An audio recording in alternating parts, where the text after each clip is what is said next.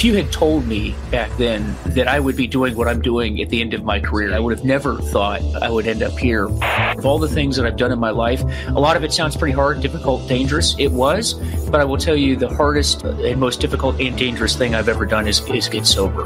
When it comes to addiction, whatever you're going through, whether you're a police officer, firefighter, EMT, FBI agent, it doesn't matter. The shitty things are going to happen. That's called life. In recovery, we don't learn to change our circumstances. We learn to change how we react to those circumstances. If you're in recovery, you should celebrate it. You should not be ashamed of it.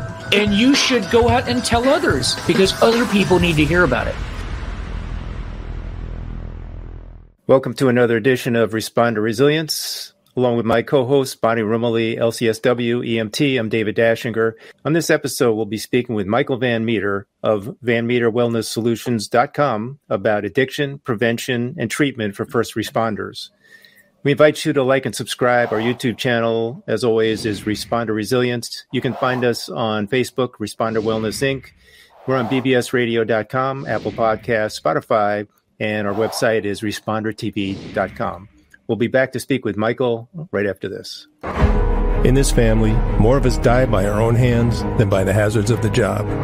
In this family, up to a quarter of 911 dispatchers have symptoms of PTSD. In this family, our mental health and wellness are in crisis, while responders are quietly suffering. In this family, many struggle with job-related stress, burnout, trauma, sleep disruption, substance abuse, and marriage problems. In this family, we can help the helpers with vital information and resources, resilience strategies, and success stories of overcoming the obstacles. In this family, no one is alone. Welcome to Respond to Resilience with co-hosts retired Lieutenant David Dashinger, Dr. Stacy Raymond, and Bonnie Rumley, LCSW, EMTB. And we'd like to introduce Michael Van Meter, who has seen firsthand the devastating effects of addiction on the public, himself, and his profession. He began his career as a helicopter pilot in the U.S. Navy. After 8 years, became a corrections officer, then a Washington, D.C. police officer, and then an FBI agent. In 2010, Michael became an instructor at the FBI Academy, and in 2013, he created a course titled Leading at-Risk Employees, geared toward police executives to help them understand alcoholism, prescription drug abuse, PTSD, suicide, and domestic violence as it relates to policies and procedures for their agencies worldwide. And we'd love to dive into that a little bit during our conversation. In 2019, Michael retired from the FBI, but his passion for helping others has continued, and he just completed his master's in addiction counseling from the Hazelden Betty Ford Graduate School of Addiction Studies. We'll talk about that for sure. And pulling from his professional and personal experience, Michael will be sharing his thoughts on all these subjects with us today. Welcome to Respond to Resilience, Mike. Thanks, Dave. One correction there. I will be graduating from the Hazelden Betty Ford Graduate School of Addiction Studies in August, if all goes well. So by the time this airs, you'll probably have graduated. I hope so. It's been a long. There was a lot of hard work. It really was, but it was good. It was good stuff. Great. I'm glad to be here. Thanks for having me. Good. Well, definitely share with us some of that too. Mm-hmm. It's nice to meet you, Mike. Thanks for joining. Yeah, nice to meet you, Bonnie. Thanks for having me. You're welcome. Mm-hmm. So the burning question, right, to get everything kicked off is, what brought you to this line of work? Because typically there's a journey behind it. Yeah. And thanks for asking. It really was a long journey. If you had asked me, many years ago when and my career started in the Navy, actually, I went into the Navy after college.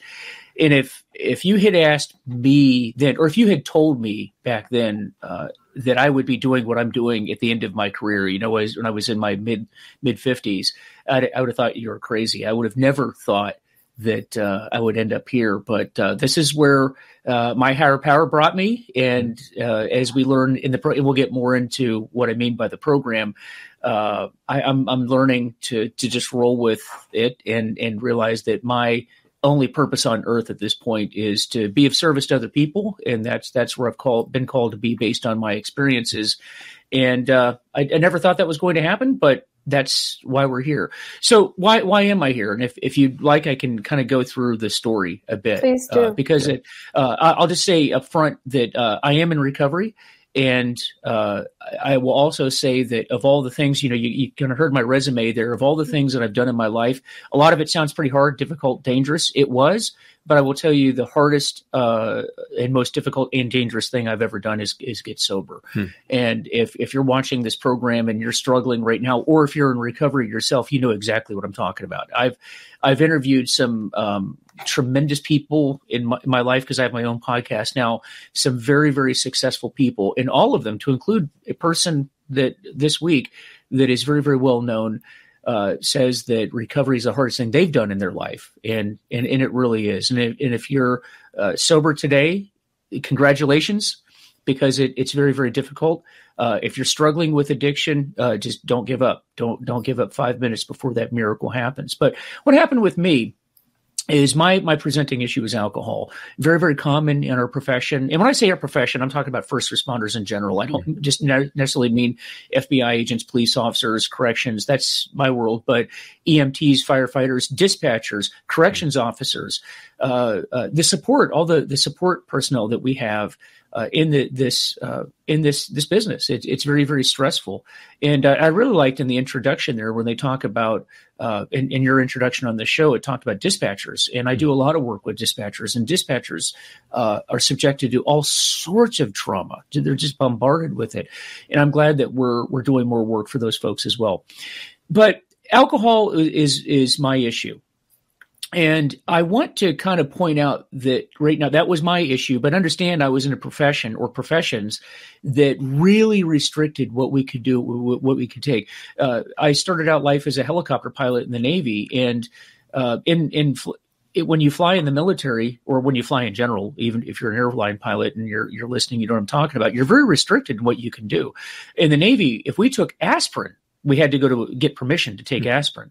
So the only thing that we were allowed to do was drink. That was the only thing that was legal. Had I not had those restrictions in my life, who knows where I would have been. But alcohol was it.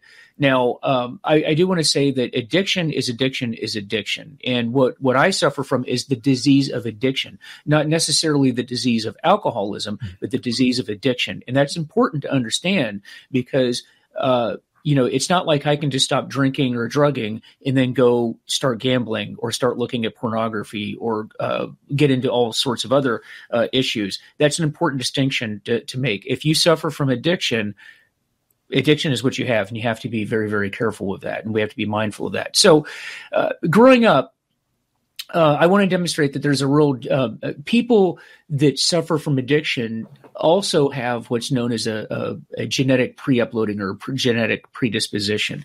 If you have a parent, and I was just looking at some stats last night about this, as a matter of fact, if one of your parents suffered from addiction, you are 4 times more likely to suffer from the addiction yourself. That was certainly true in my case. My mom died from alcoholism. My dad has all kinds of other process addictions, and that's another discussion for another time. But the process addictions are addictions where you're not putting a chemical into your body. It might be like gambling, eating, although you're putting that in your body. It's still considered a process addiction, pornography, gaming, things like that. So if you have that in your line, which I do, and it even went to grandparents and beyond, then that increases the likelihood that you will have addiction. And that was certainly true in my case. Now, we couple that with environment. So in stressors and things like that. So where I grew up in the Tampa Bay, Florida area. And this would be the late 1970s, early 80s. And if you know anything about Clearwater, Florida, which is where I grew up, it's a retirement community. And so the retirement community that I grew up with, these were all World War II veterans, Korea, Vietnam. Actually, I had some World War I veterans for a while. And that was a different generation. And that was the environment I grew up in. These were hard people that grew up during the Great Depression. They went through, I actually didn't know an adult man that had not been in the military. That was the type of environment it was. Wow. And, these people didn't have hug rooms and safe spaces, and they didn't sit around and talk circle. That's not what they did. They were 16, 17 years old and went to Europe or, out into the Pacific and fought wars. That's what these people did. And they had survived the Depression. What that meant was there was a certain mentality that they had that is wildly different than what we experience today. To them, drinking was what you did. Drinking is how you coped, and you did it at a very young age because their attitude was if you're 17 fighting the Japanese, then you're certainly old enough to drink. And that's the way that it was. And so we started drinking. When I say we, my brothers and I started drinking at a very early age. And it was just normal. My family did it. My grandparents did it. All of the adult men, knew I was going to the military, and I would listen to these guys talk about the Second World War, and drinking was always part of their stories. And, in the early 1980s, when I was in high school, it was just a different environment too. I mean, we did things in high school drinking wise that if my own children did that, I would be horrified. I hear that. I would be. Those are the days when you'd be driving home in a blackout drunk, and the sheriff would pull you over, and it would be like, "Where are you going, boy?" And I'm going over there. Well, you better get home. Better not see you again tonight. And those days are over. But that's the way that it was back then. And that was high school. And so then I go off to college. I went to the University of Florida, which was a party school. And I partook in that. And then I went into the Navy, which had, the military in general, but the Navy certainly, and then aviation in the Navy, which has a history of drinking. And this is, I was in the Navy during the first Gulf War, Desert Storm, Desert Shield, and it was the culture. I just recently saw the new Top Gun that came out. And even in the movie, even in this movie, in this day and age, you notice many of the scenes are centered around the bar and drinking, right? That's just the way it was. That's the military, or at least it was when I was in. But based on the movie, apparently nothing's changed. And our attitude was, we flew, we worked hard as hell, but we played hard too. And when we were, and in fact, it was mandatory. If the commanding officer, if we were in port and the commanding officer was going over to the officers club, this was not like, a good idea to go. You were going and you were going to drink. I didn't know anybody that didn't drink. And then we would couple that with, we would drink hard. We'd have, just a lot of blackout drinking, which I know now is a sign that's not normal. If you're drinking to blackouts, it's not normal, but it was normal to us. And then you would go on deployment for a long period of time. So I think that kind of masked, the problems.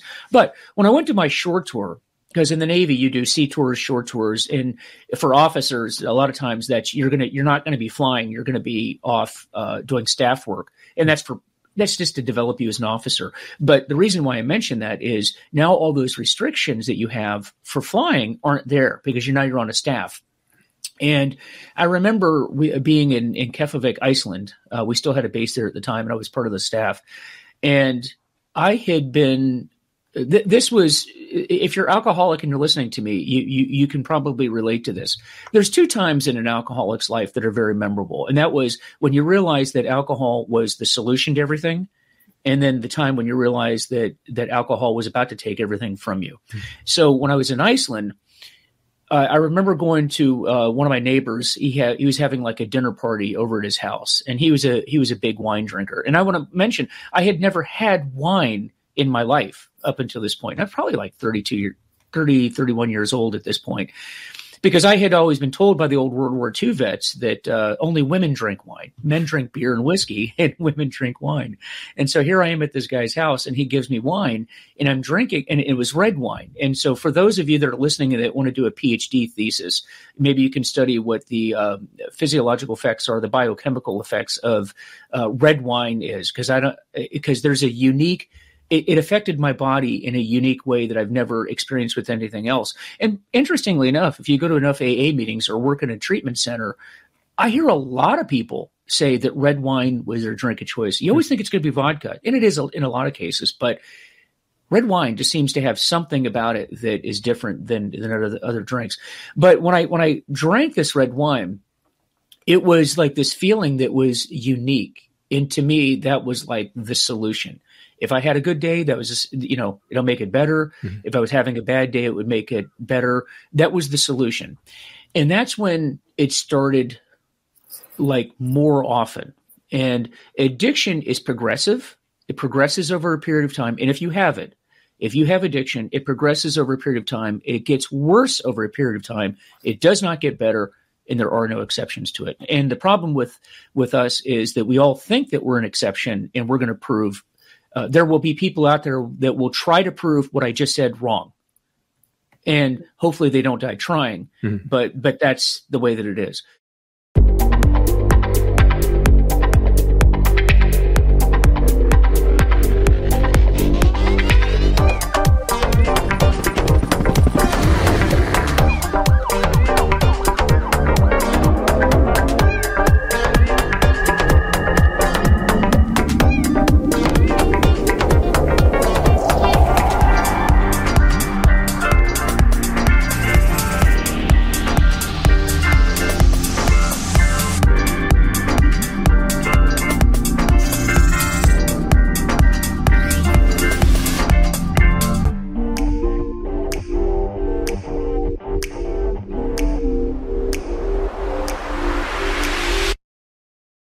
So I come back to the United States. I had always wanted to go into law enforcement. I knew I was going to go into the military, but I also wanted to be in law enforcement. And so decided that was the time to do it. Got out, worked in corrections for a while, but I knew that was a stopover job. Learned a lot. Great people. Tough job, by the way. And then I gave up that tough job to go to an even tougher job, and that was to be an officer in Washington, D.C. in the mid-'90s. And if you're familiar with Washington, D.C. in the mid-'90s, it was I was safer in the war zone, I think. I know it was. It was a rough place to work. But this is where the progression really kind of took off, because then we have those environmental factors that started to come in the lifestyle, and that's shift work. Our department at the time, you would rotate between Dave. Actually, as a new person, you didn't see Dave very often unless you were in court. But evenings and midnights, and you would rotate on those, and so your circadian rhythm is off. You can. I really don't know why they do that. If you're listening to this, you're a police executive, you really need to work on that. It's horrible for your health. But anyway, it was shift work, and that department. So you hear it often said that police work is tons of boredom, sprinkled with periods of absolute panic. That was not my experience. My experience was just panic all the time. There were no, in Washington, D.C. in the mid-'90s, there was no sheer boredom ever.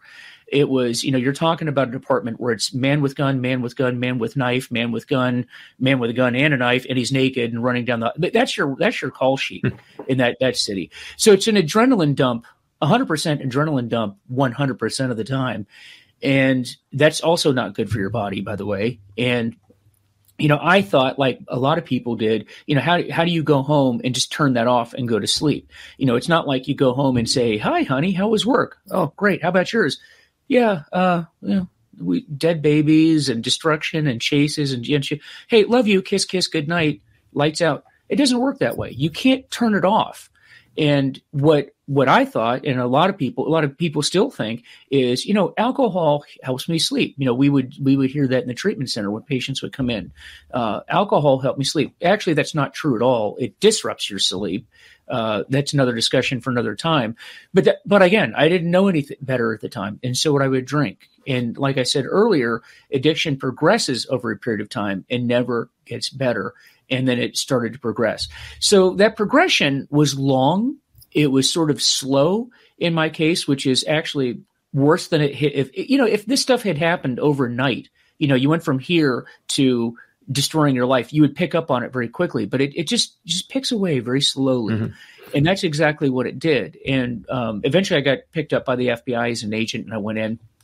And for me, that's where, I don't know if the new environment, all these things contribute to it, but the progression had definitely started. And I went from a lifestyle change, and this is not to be condemning of my organization or the people that were in it. Remember, when it comes to addiction, and I want anybody that's listening to this, I want you to understand that whatever you're going through, whether you're a police officer, firefighter, EMT, FBI agent, it doesn't matter.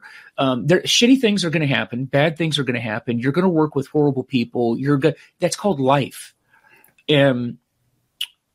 what we learn in recovery is not, we don't learn to change our circumstances. We learn to change how we react to those circumstances. Mm-hmm. And in my case, when I made the switch from police work over to federal law enforcement, I really didn't like it. I didn't like it all that much. I tell people today that the most fun I ever had in my life, the most job satisfaction was in the police department. I loved street police work.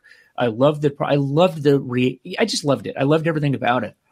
And when I went to federal law enforcement, it was a very different environment. It was, you got to remember, I'm in a police department where I'm making life and death decisions every single day without even consulting anybody. I mean, it's just, looking back on it, it is just a tremendous amount of responsibility with very little supervision. But I liked it. I liked engaging the public. If you're a people person like I am, that's a great job to have. Very destructive job, but it's a great job to have. And then when you get into federal law enforcement, it's a lot of very long-term investigations. Becomes much more political. A lot more of the stress. You see, when in the department, the stress was the bad people on the street and the people trying to harm you. Okay, we all get that. When I went to federal law enforcement, the stress for me became the politics, in the office, not necessarily. And again, I'm not trying to condemn anyone. I'm just saying it's different in that your stressors come from, hey, this guy's trying to take my case. This guy or gal is taking credit for something they didn't do, or they're trying to encroach. It's just different. And it's the stressors are different. And I didn't like it. I didn't like that at all.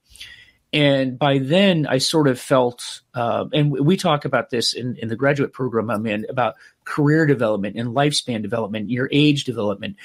By this time I'm in my mid 30s, late 30s, going on early 40s, a couple of kids. My wife had left her job to support what I was doing and stay home with the kids. That's the stage of life that we were at. And I felt trapped. I felt like, hey, I really enjoyed the police department. And I'd like to go back, but I can't because I have, the family's counting on me. I'm now the provider. My wife gave up what she was doing to support me on this goal. And it was all really good stuff, but I felt trapped. And I think that in my mind, in my story of how my addiction progressed, that I just felt sort of hopeless. And the way that I found to deal with that was through alcohol, and it progressed. Now, and I'll just compress the story here, that it compressed over time, because really the details of who said what and what happened those specifics don't really matter for our purposes here today. It was just understand that it was progressive, and it got to the point to where it became noticeable. And I finally had somebody at work over a long period of time. It went on for a while before somebody actually had the guts to say something to me. And we'll probably talk a bit more about that. But they said something to me about it, and that threatened the one area that I was not willing to give up. And for addicts and alcoholics, you will feel pain. And it's just a matter of where is that pain going to come from, and what are you not willing to give up? And for me, that was my job. And for others, they're willing to give everything up. But for me, what that meant was I felt threatened. Now, I never had disciplinary issues. I never got in trouble, anything like that.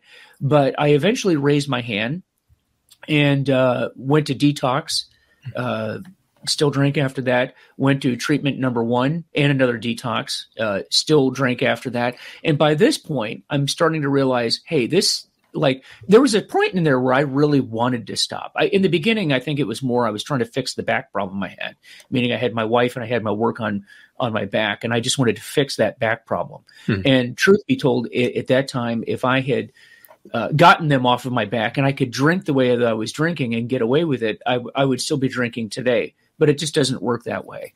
And it just gets too bad. You're starting to have health problems. I was having health problems I went from being a very, very healthy, fit guy to now being very unhealthy, very overweight at that point, and just all kinds of problems.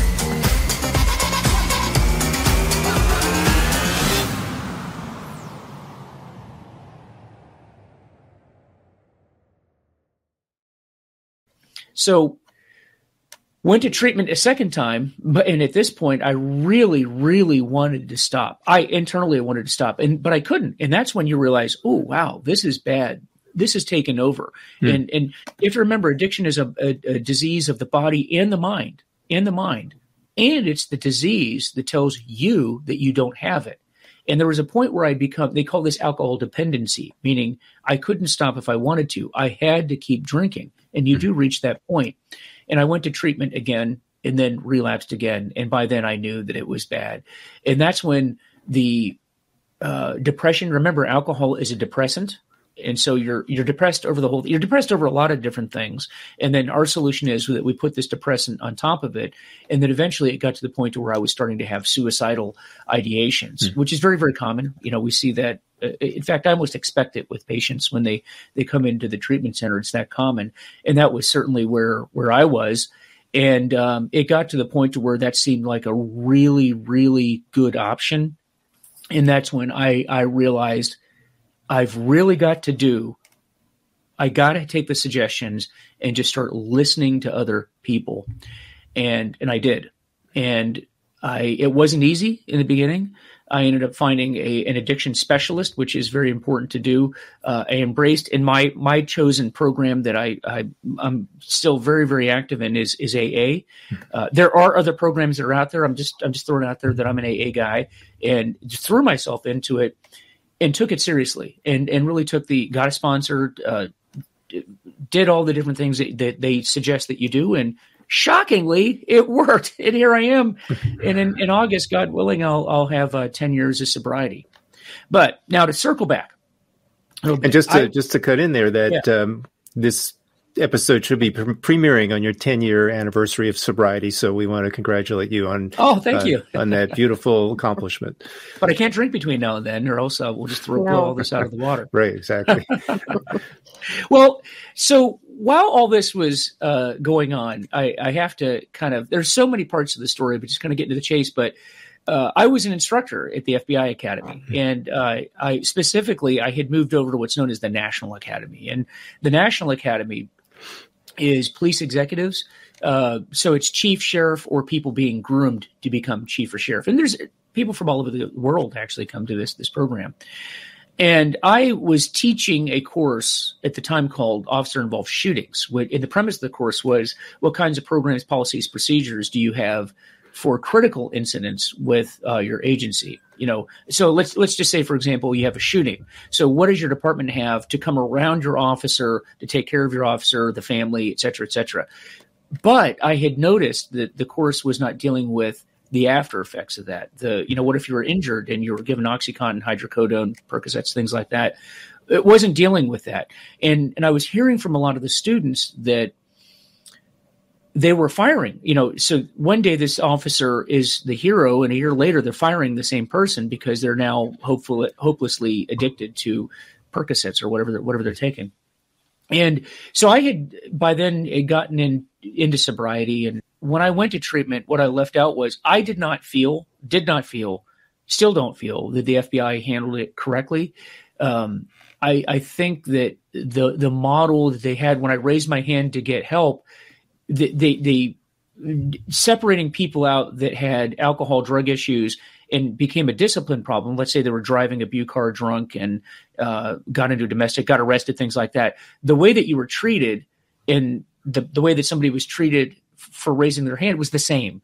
And I felt like the whole period, that early period of sobriety, I felt like it was adversarial. I never felt like people were coming alongside me. I felt like it was like, if you do this again, you drink again, we'll fire you.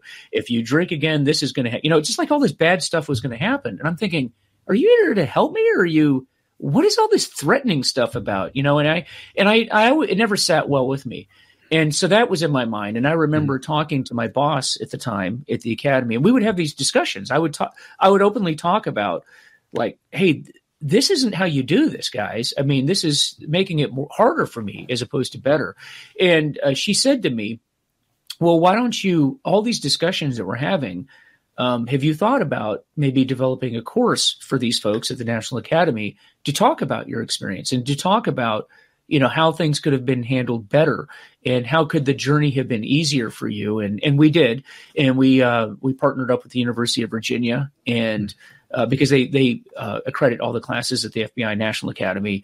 And we did that, and we eventually developed a course called Leading at Risk Employees, which deals with programs, policies, procedures on what your agency should do, or what we would suggest that you do, because each state, each agencies, they're all going to have their own policies.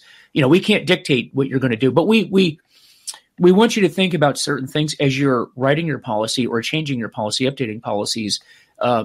Take my experience and others' experiences, and consider how your policies will affect your employee.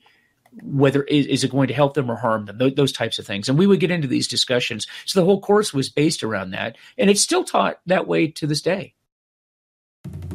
I unloaded 32 years of emotion. This job isn't a joke, and it can hurt you. How does yoga or meditation help with that? Coming to terms with who you are. Nobody calls us because they're having a good day.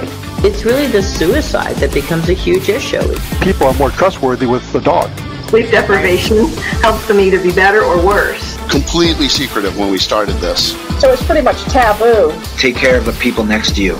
First responders really being open about what they're struggling with. If we know that, let's raise awareness. Brings you together to talk about it, and it tells you you're not alone. In addition to policy, because I think this topic is super important for anybody who's in a leadership position or even wants to be promoted to that, aspiring to be a leader in their department, is there a way that we can give these people, the leaders and the aspiring leaders, the tools to be aware of when somebody is struggling with a problem and then know what to do with that? Yeah. So number one, the course is still taught down there today. So if you're a police officer, if you're a police executive, and you go to the National Academy, which is a great experience, and you go to the National Academy, certainly sign up for that, because it's still taught there to this day.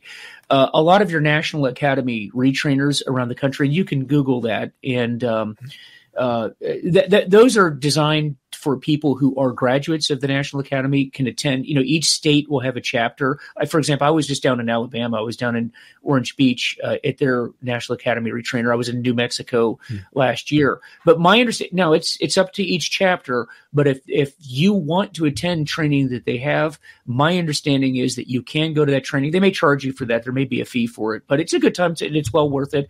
They bring in some really good speakers. You can do that.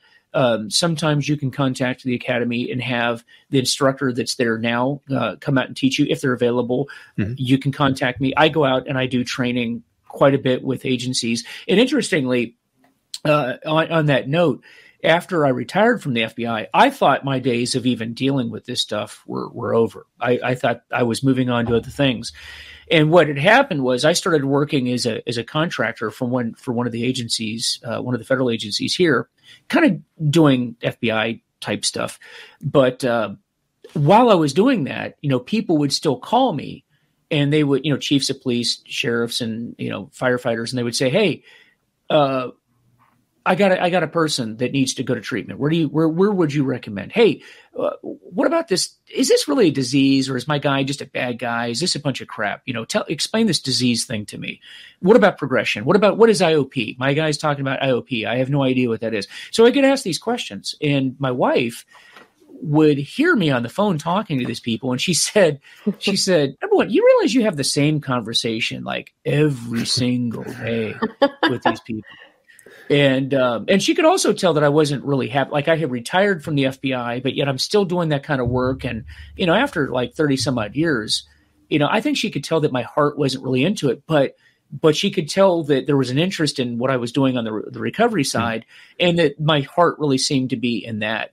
And so a couple of things happened. First, she said, "Hey, why don't you record this stuff, these answers? Because it's like the same questions every day, and put it onto a podcast and people could listen to it." And I said, "Hey, that sounds like a really good idea. What's a podcast?" I had no idea even what that was. So we did that. And then the other thing was, she said, "Have you ever thought about becoming a licensed counselor?"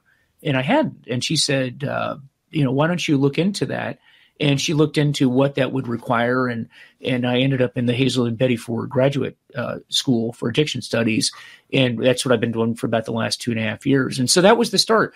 That we decided I did that part-time as a student, and then decided I didn't want to take 10 years to finish that, and so decided to do it full-time. And so I've been a full-time student. But we do have the podcast, and I think we're up to about 109, 110 episodes as of And share today. with us the name of the podcast. It's called Recovery is Possible. Recovery is Possible. And it's on all the podcasts. See, I know what podcasts are now. And they're on all the platforms. And it's kind of a mixture of educational things, so like I talked about progression of addiction, you'll get some of the psychoeducation, but then there's a lot of really interesting interviews. I've been blessed to stumble across some very, very interesting people, some pretty well-known people, and just did an interview this week with a very, very interesting individual. And I just been blessed. I've been blessed, and I'm glad that I'm doing this work.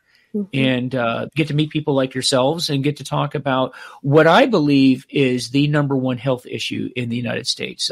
COVID, I know COVID's gotten a lot of attention over the last 2 years. From my vantage point, from where I've been, the big issue in America today when it comes to health is addiction, mental health issues, PTSD, and suicide. We have fentanyl pouring across the border. We have more fentanyl coming across this border every single month. You could kill every single American in the United States every month with the amount of that's just fentanyl. That's not even throwing in the other drugs, but yet we don't talk about it. And I think that why we don't talk about it, a lot has to do with the stigma with addiction. And that's a big area that I have. This is the disease that everybody experiences. Everybody knows somebody with an addiction issue, but it's the one thing we don't talk about. But we'll talk about COVID all day long. You're right. I think we agree with you on a lot of those issues. And that's what we're seeing here on the podcast. And that's what we're hearing responders tell us either in our office or in the peer support group that we run. Don't fake the move. It goes on and on. From coast to coast. It goes on and on and on. Don't fake the move. One time for your mind. Coast to coast, it goes on and on and on. From coast to coast.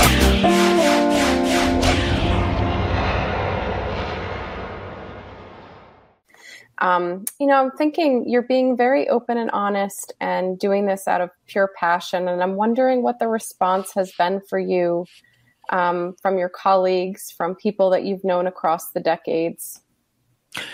The response has been really good. It's funny, and I'm not condemning anybody because I was in the same boat. That I remember when I first came into recovery, my goal was nobody needs to know about it. Can I walk around society with a bag over my head? And, are there people following me out of a meeting? And what if I see somebody at a meeting that I know? And what I've learned over time is that people understand it. They really understand it. And if you're going to a meeting and you're afraid to go to a meeting, you don't be, because it does. If you meet somebody at a meeting, 12-step meeting, and they know you, they're at the same meeting that you're at, right?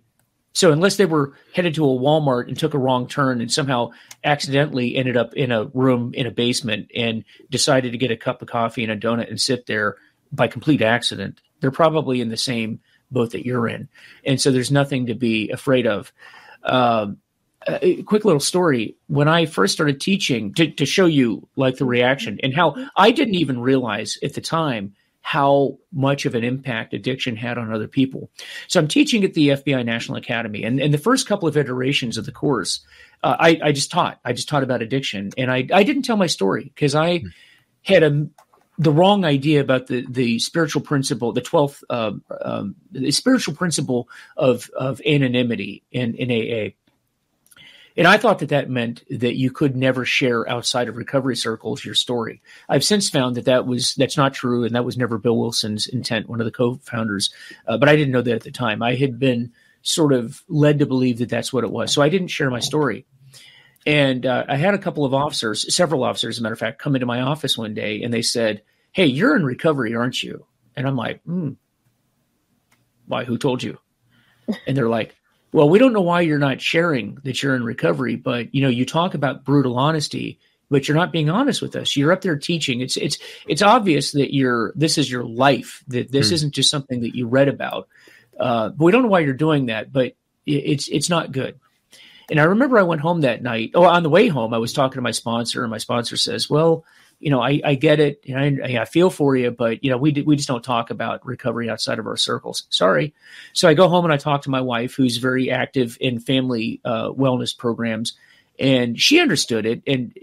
But again, she'd had sort of the same thought process that I had and been told the same things, and we didn't know what to do.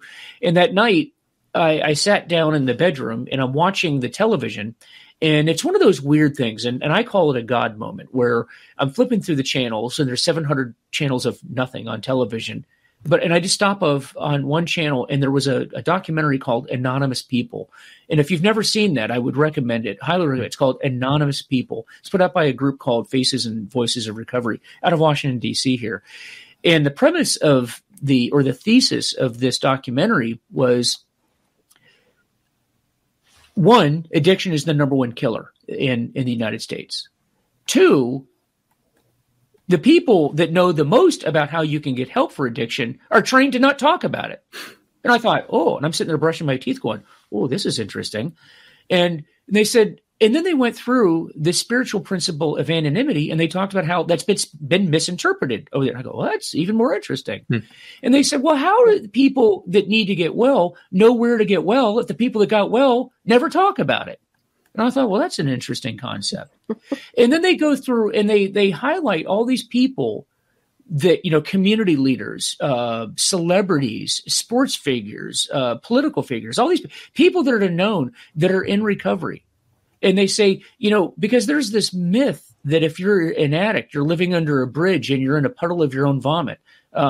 That's maybe true in some cases, but that's actually not the vast majority of people. The vast majority of people that have addiction issues are highly successful, people that others respect, community leaders, right? And they demonstrate that in the video. So if you haven't seen it, I'd recommend it. And they said, you really, if you're in recovery, you should celebrate it. You should not be ashamed of it. And you should go out and tell others about it because other people need to hear about it. So my wife was sitting there, and we were in the bedroom, and she turned to me with her toothbrush, and she goes, and I went, what? And she goes, there's your answer right there. This can't be an accident. So I went in the next day, and whatever we were scheduled to do with the class, I told him to close the door, and I said, you guys are going to listen to a story today. And I actually thought that was the end of my career at that point. I thought, this is nobody in my world gets up and tells these stories. And I did. And I remember my suit was just like, you could have wrung it out. I was so nervous and because I thought that was it. But to get back to your point, what was the reaction? The class lined up. And to a person, they came up and it was like, hey, I really appreciate that story. That was really good. Hey, my ex-wife, I loved her to death, but she just couldn't get sober. We put her in treatment several times. Another guy is like, my son's in treatment right now. Or, one guy came up to me and said, hey, after what you said, I think I need to go talk to somebody. And then I had a guy actually hand me his coin, like a 25-year coin. And he said, hey, I'm in the program as well. And then the next class I did that, and it would shock me because you understand this is a hard crowd. These are all police executives. This is not a huggy-feely crowd.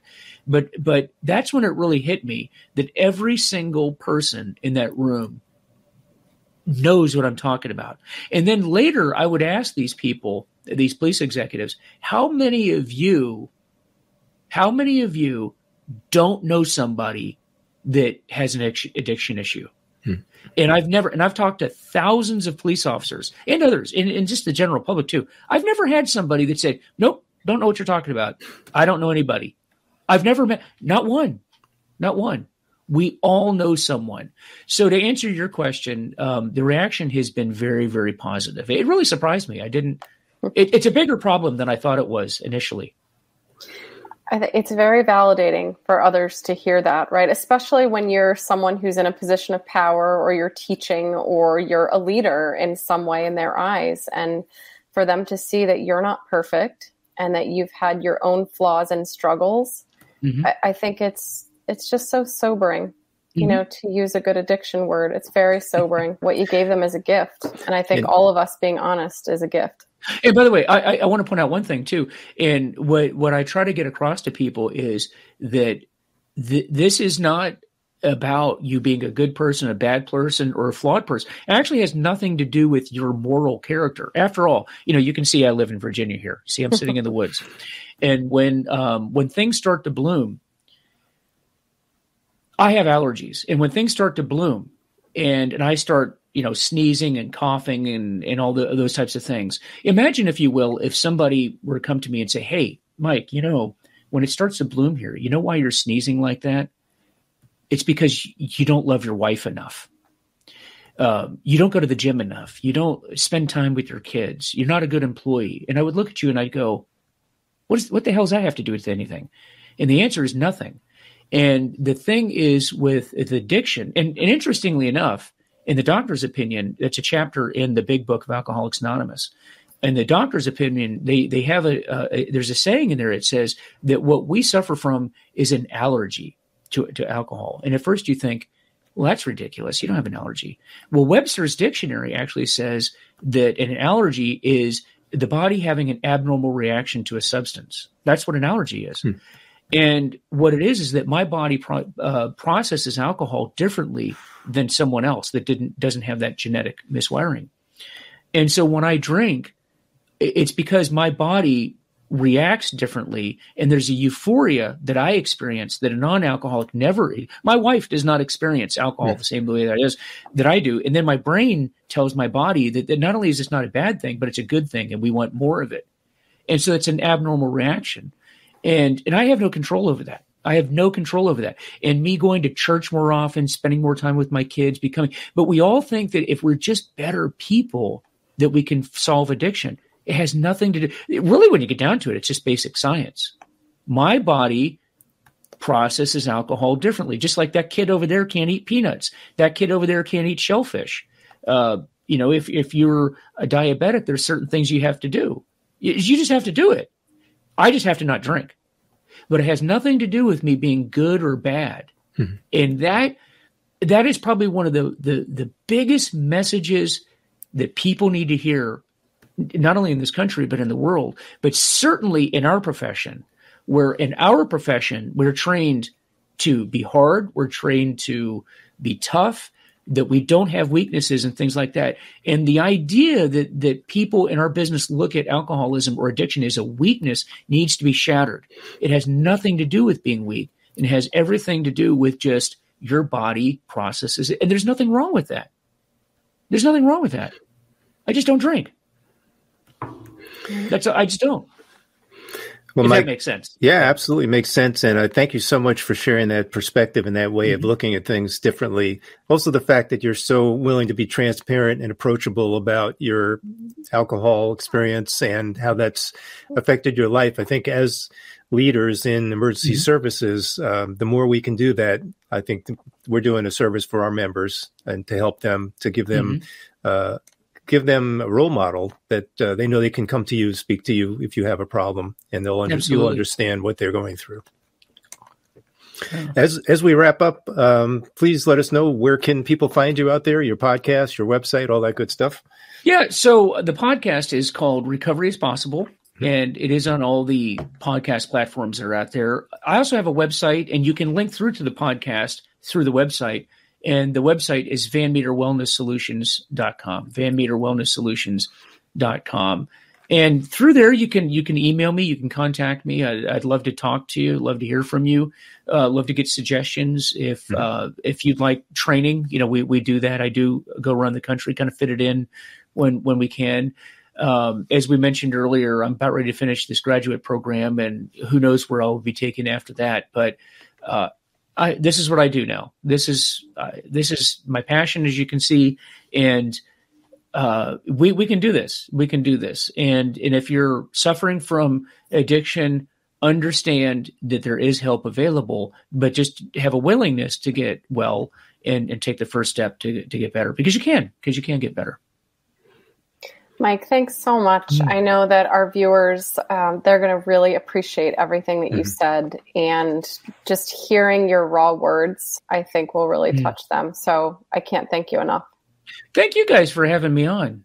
Yeah, absolutely. Our pleasure. And check out Mike's podcast and his website. And I know he does amazing work as a trainer. I've seen a little bit of his work out there with the Ohio State Police on video. So, Mike, thank you so much for being with us, sharing your story and your wisdom and your experience perspective. Thank you both. Thanks. Yeah. Thank you, Take Mike. care. Bye-bye. Take care. Yep. Be sure to subscribe to us on YouTube, Respond to Resilience. We're on Facebook, Respond to Wellness Inc., bbsradio.com, Apple Podcasts, Spotify. Our website is respondertv.com. Till the next time, stay safe, be kind to yourself. Take care. Mm-hmm.